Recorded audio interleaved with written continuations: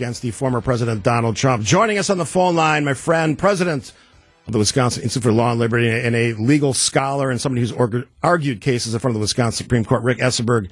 Good morning, Rick. Morning, Steve. How are you? Good. I wanted to get your thoughts. I spent a lot of time last night after an event watching and trying to digest legal scholar, former prosecutors, legal experts. And I will say this, and I'd love to hear what you have to say about what they said, but almost overwhelmingly from really both sides of the political aisle, including some pretty conservative, big-time attorneys, said the president's in some peril here. Do you agree? No. Well, let me put it this way. I don't think that the indictment is legally solid, and I could point you to any number of national legal scholars who would agree with me on that. Let's narrow it down. Let's talk about some of those areas. Okay. So the problem with this indictment, and Steve, I say this as somebody who is most decidedly and publicly not a fan of Donald Trump. I do not believe I'm conservative. I don't think he is. I don't think he should ever be president again. And I have nothing good to say about his conduct after the 2020 election. But when we're dealing with a criminal indictment, it's a different animal. We have to take a written statute and we have to ask ourselves, okay, what are the elements of this crime? What are the things that the defendant has to do to violate this statute? And then ask ourselves if we can prove beyond a reasonable doubt that he did each one of these things. And would making these things a crime raise constitutional problems? The difficulty with this indictment is that what he essentially is accused of doing is trying to persuade people to do things. He's trying to persuade state officials not to certify the election. He's trying to persuade members of Congress to reject the results. He's trying to persuade the vice president that he has the power, not to certify the results. But he's doing it with bad arguments. He's doing it with arguments that aren't true. And the indictment itself, if you read it, it has to begin by saying, well, he's got a right to challenge the election results. He has a right to challenge the election results, even if the arguments that he makes are false.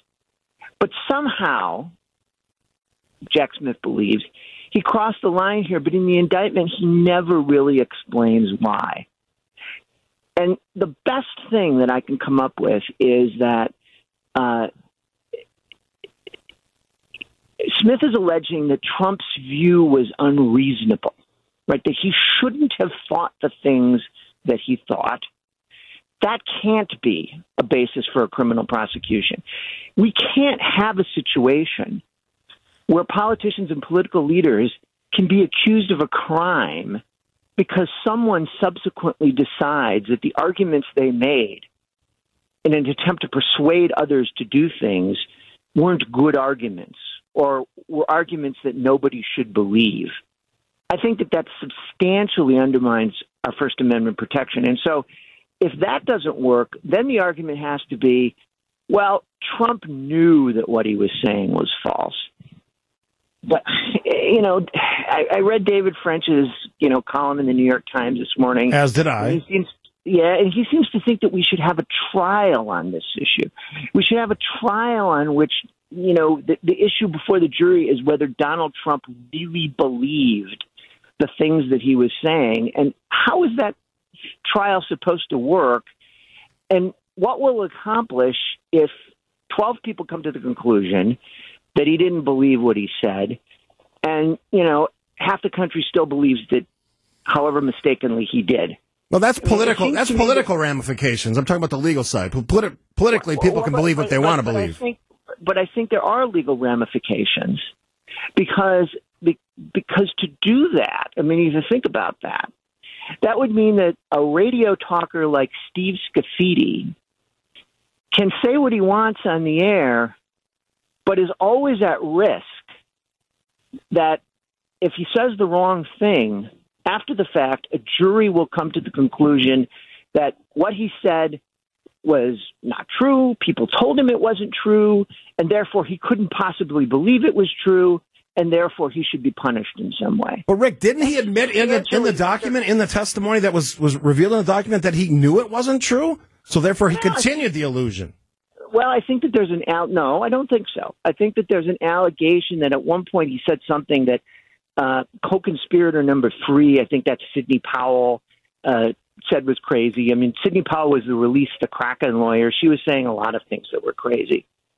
And you know, I don't think that gets you to where you need to be, which is essentially to prove that he knew that everything he was saying about the election was false, that he subjectively believed and therefore had a corrupt intention that this wasn't true. And I just don't see how you get there. He's Rick Esenberg. Got to take a break here. I want to get some extra questions in after the break. You're listening to, of course, the WTMJ Now. Stephen Sandy on this Wednesday edition. We're talking to Rick Esenberg. Got a couple minutes left with him. A lot of the questions about this have to do with proof, obviously, because we're talking about an indictment of a president. Sandy had a great point during the break. Yeah, because I was following you along, Rick, and if I understand correctly, you've got to prove beyond a reasonable doubt.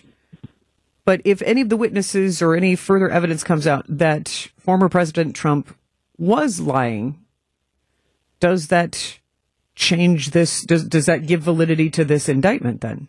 Well, so there's an interaction between this concern for freedom of speech and a question as to whether or not these particular statutes even criminalize the type of conduct that's at issue here, which is basically all speech activity. And so, for example, there's a provision in the law about, depriving people of honest services. Well, the Supreme Court has said that in the context of the government, you've got to limit that to bribery or kickbacks. And the reason that you have to do that is that if you didn't, the statute would be vague and potentially overbroad, and this would chill the speech of people who won't know whether or not, if they make an argument or they urge a government official to do a particular thing, that somebody might later conclude that they're lying, and so therefore they won't speak at all. And there's a strong presumption under the First Amendment that the law should never have that effect.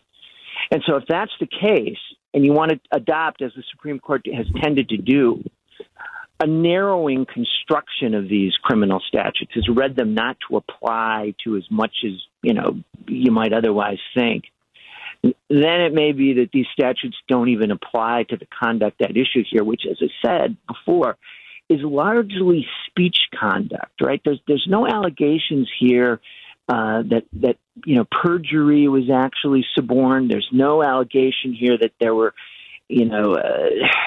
ballot boxes were stuffed or ballots were burned or anything like that.